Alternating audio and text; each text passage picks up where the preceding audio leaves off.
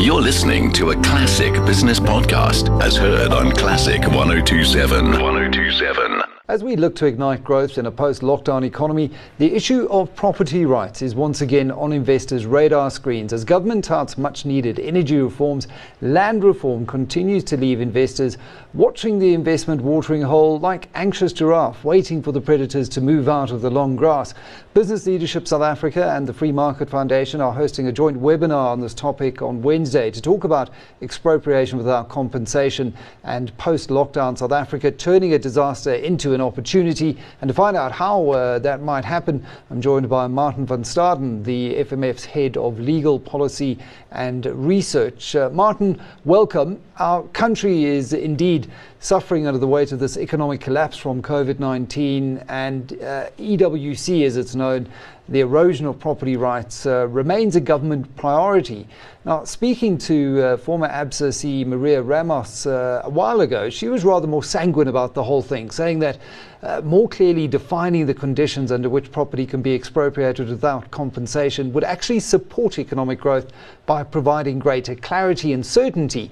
What do you make of that reasoning? Well, I think as a first matter, the idea of amending the Constitution is totally unnecessary and a bad move. But if we're doing it, then she is totally correct. Then it needs to be under very clearly defined circumstances. And unfortunately, the Constitution 18th Amendment Bill, which is the current version of the proposed amendment to bring about EWC in South Africa, does not do that. It simply says that Parliament can define in national legislation when government may expropriate property without compensation, and then the courts will play a role in that and determine whether those conditions have been met.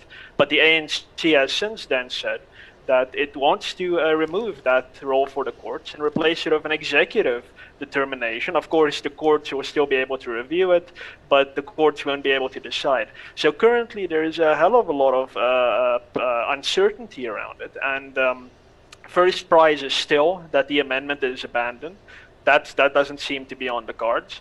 But second prize, and that's how you turn this into an opportunity, is to define very strictly under which circumstance the property may be expropriated without compensation in the Constitution itself. So the amendment bill will need to be changed, and those conditions will need to be put in there. So we're not seeing that yet, but that's what we're hoping for if the government is serious about attracting investment. Because there are all sorts of questions still hanging over this. Who will get the land? How will they get the land? There are many elements to this that remain unanswered.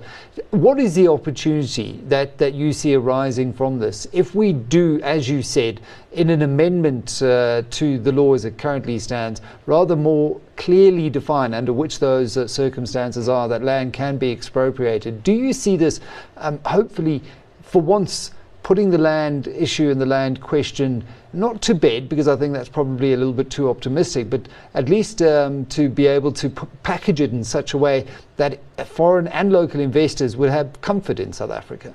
Yes, so the opportunity lies in if government realizes that it already has the power to speed up land reform, and that is by ensuring tenure security for those who live on municipal-owned land and those who live in rural land on mostly state-owned land. So I'm not sure of the exact numbers, but the government owns vast amounts of property, especially in the east of South Africa. And if the amendment is changed to say that the government land owned and not utilized efficiently by state corporations, for instance, and so forth, that would become the target of expropriation without compensation, then that could be a great opportunity for government to finally make use of this land, to distribute it to the most vulnerable in society, rather than targeting productive private land. Now, of course, if that land does in fact belong to someone from whose family it was seized during the apartheid era, that land must be restituted to that family or that person. But of course, compensation needs to be paid to the current owner, because they are not to blame for what the government did 50, 60 years ago. So the opportunity really lies therein to almost strengthen property rights by amending the constitution to say that we take property rights seriously. And part of that is if there's a matter of restitution, we'll do it. There will be compensation. But when it comes to redistribution, we will target state land and maybe abandoned land.